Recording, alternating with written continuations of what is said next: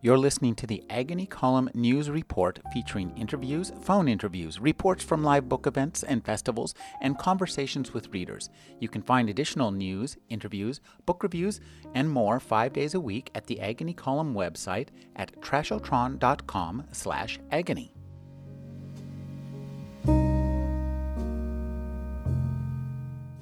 We're speaking with Jeremy Lassen. He's the publisher of Nightshade Books. Thank you for joining me, Jeremy.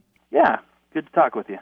Jeremy, we have an interesting result. It's election fever here in America, but the election that you and I are interested in is the Science Fiction Writers of America. Yeah. SFWA had some pretty controversial elections going on this year. The previous election, there was an insurgency candidate. John Scalzi was running a writing campaign, and he didn't win. And kind of the old guard and the SFWA officers maintained control of the organization. But the last results kind of represented a big, substantial shift. And the old guard candidate, Andrew Burt, actually lost by a huge margin. And he was involved in some of the more controversial e-piracy cease and desist letters that actually took down legitimate versions of works, and he kind of had tone-deaf ear to a lot of writers' concerns. And so I think both the people who voted in the last election as well as the internet chatting class were not too happy with Andrew Burt. And so the recent SFWA elections really, I think, were a big turning point, a needed turning point for the organization, because they were being pointed at as an organization that was irrelevant or not in touch. And so hopefully these elections mean that the organization will turn things around. Well, it's so ironic that the science fiction writers, who one would think would be future-looking, had spent so much time trying to entrench in a very old-style model of economics, trying to preserve this idea of copyright when, and I think Cory Doctorow's really got it nailed here, or maybe he's talking about Bill O'Reilly, Tim O'Reilly, that the problem with writers isn't that there's too many copies of their work out there. That's just not an issue, is it?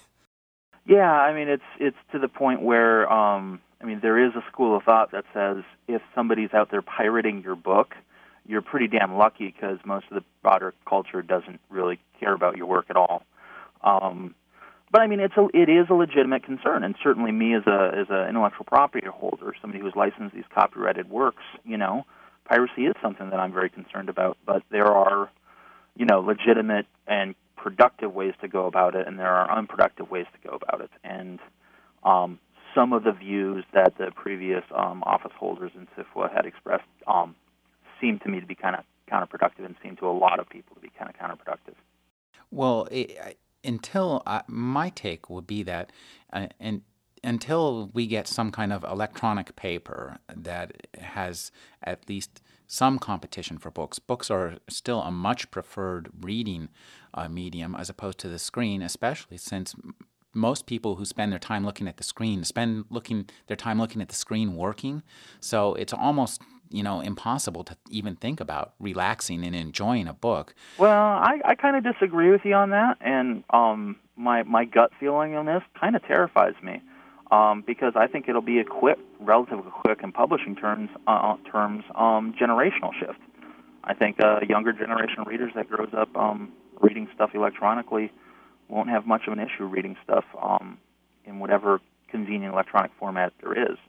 But it's a conservative industry, as evidenced by the by the previous SFWA administration, and I think the truth is probably going to be somewhere between our two different views there. Well, and this takes us to something that let's talk a little bit about the Hugos. Okay. One of the Hugo nominations that has a little bit of controversy around it is Barry Malzberg's Hugo for Breakfast in the Ruins. This it's second go-round, isn't it? Yeah, that's right. I mean, it's a collection of his essays, and about a third to half of the book is made up of essays that were originally published originally collected in the early 80s. and they're basically kind of challenged the kind of golden age of science fiction. It wasn't life great for writers' view of science fiction, and in particular in the early '80s, when the upper echelon of science fiction writers were just starting to break out, and Star Wars had happened, and there's a broader kind of popular conception of science fiction. There's a lot of kind of like backpatting and kind of glad handling about, oh, isn't science fiction great? And Barrie's collections of essays were a bit dour and a bit kind of emphasized the fact that it was still a fringe market that didn't have a lot of long-term, long-lasting impact. And not a lot of people wanted to hear that in the early 80s, and a lot of his things have either proven to be prescient or proven to be more accurate assessments of history than the other more rose-colored glass views of that time period. So this new collection has that original collection. Engines of the Night, I believe, was what it was originally published under. It has that Engines of the Night, and about a half dozen to a dozen other new essays written since then. And Barrie kind of has the reputation of being the grumpy old guy of science fiction, but he was there through most of it, from the 60s on, and he saw it firsthand. And I think he has a lot to be grumpy about, but more importantly, I think his insights are tremendous. I mean, I raced through the collection late last year and was absolutely flabbergasted by how,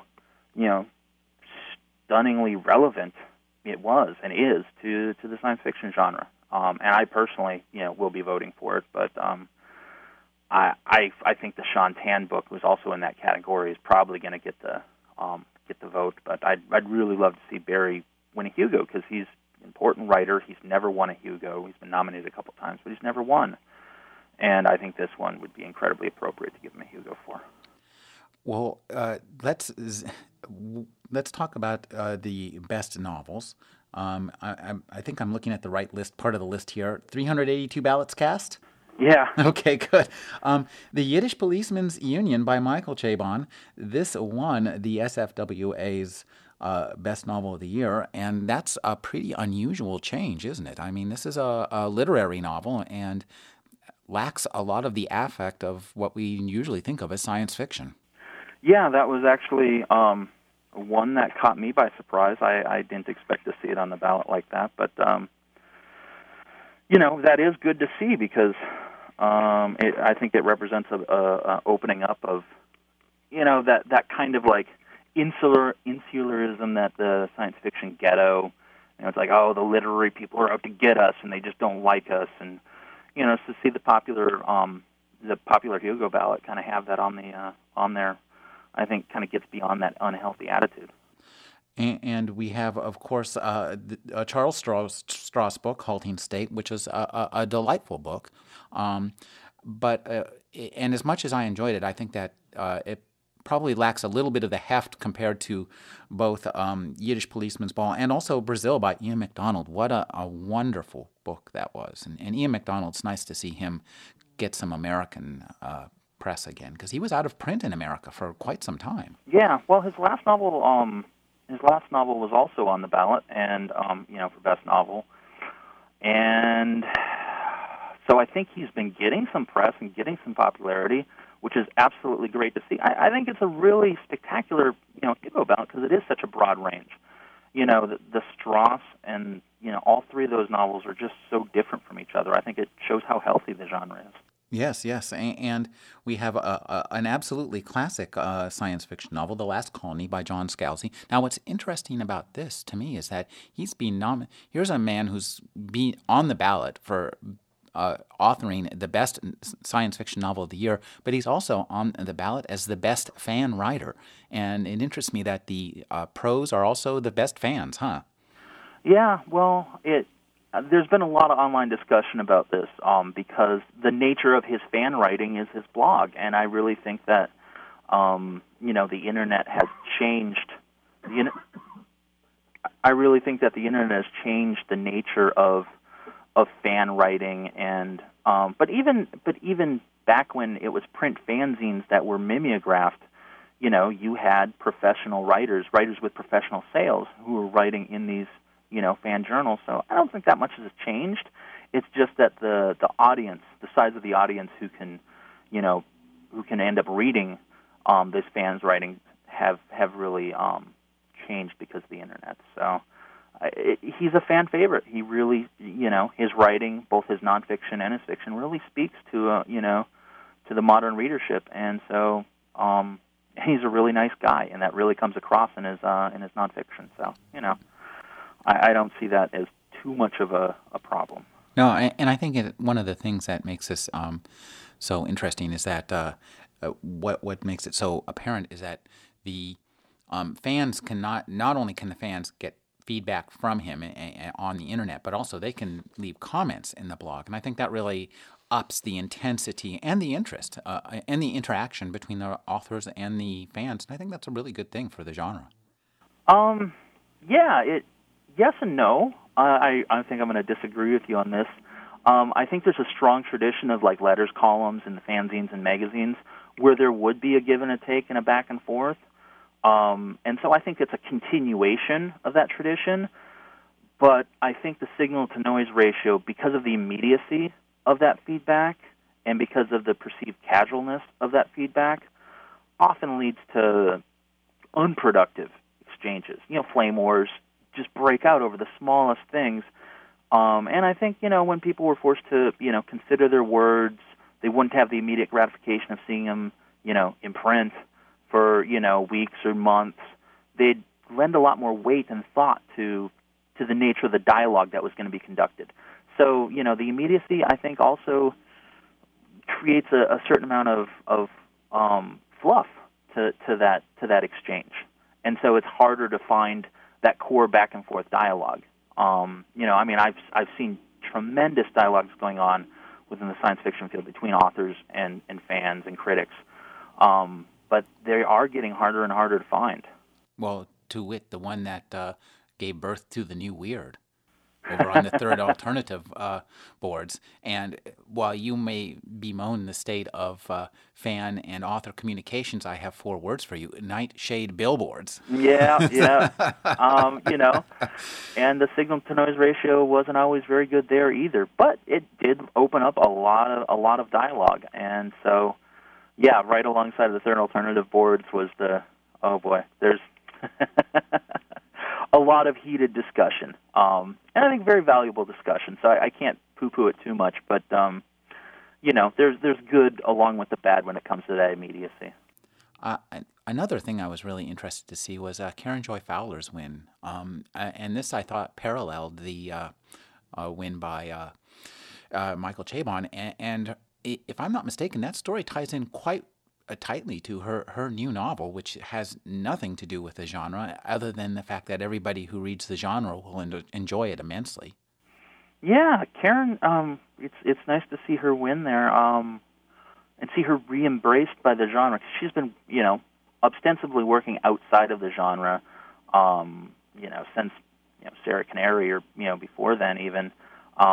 It's her short fiction that she's mostly known for as a science fiction writer, I believe, But you're right. Her novels are very enjoyable. Her Sister Noon, her historical San Francisco novel, is absolutely spectacular, and I think would be enjoyed by a science fiction audience. And so, I don't know. You start getting into discussions of technique and science fictional techniques being used on non-science fiction material, and where the interest lies amongst people who do consume science fiction. Are they focused on, the furniture of science fiction, or is it something intrinsic in the way science fiction narratives are told that they find gripping?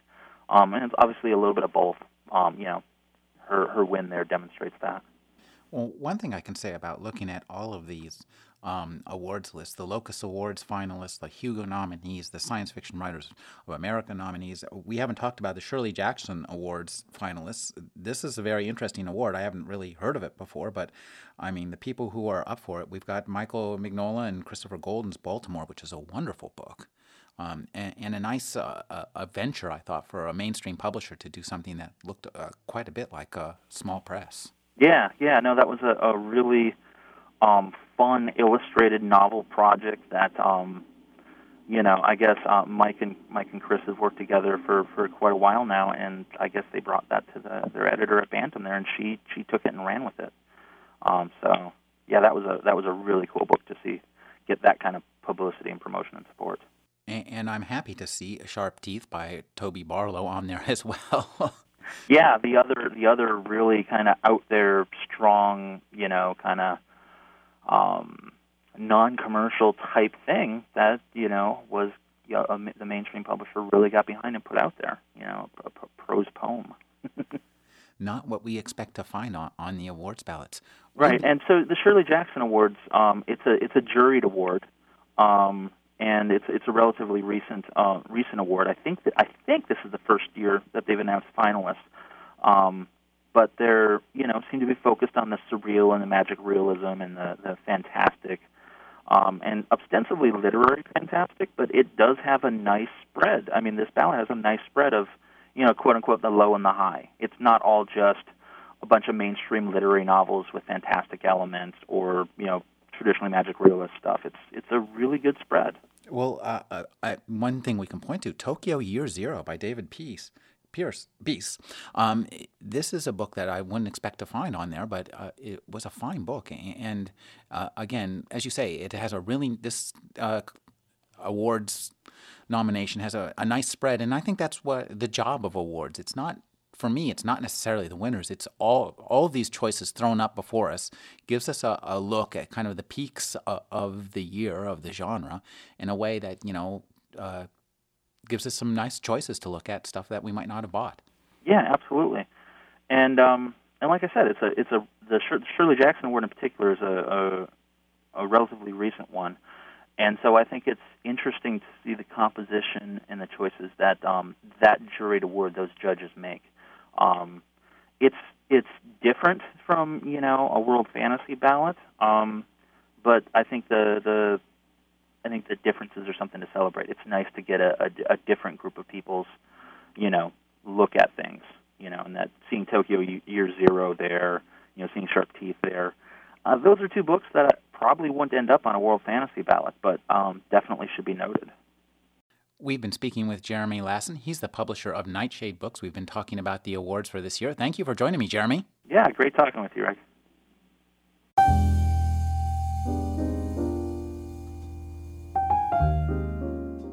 You're listening to the Agony Column News Report featuring interviews, phone interviews, reports from live book events and festivals, and conversations with readers. You can find additional news, interviews, book reviews, and more 5 days a week at the Agony Column website at trashotron.com/agony.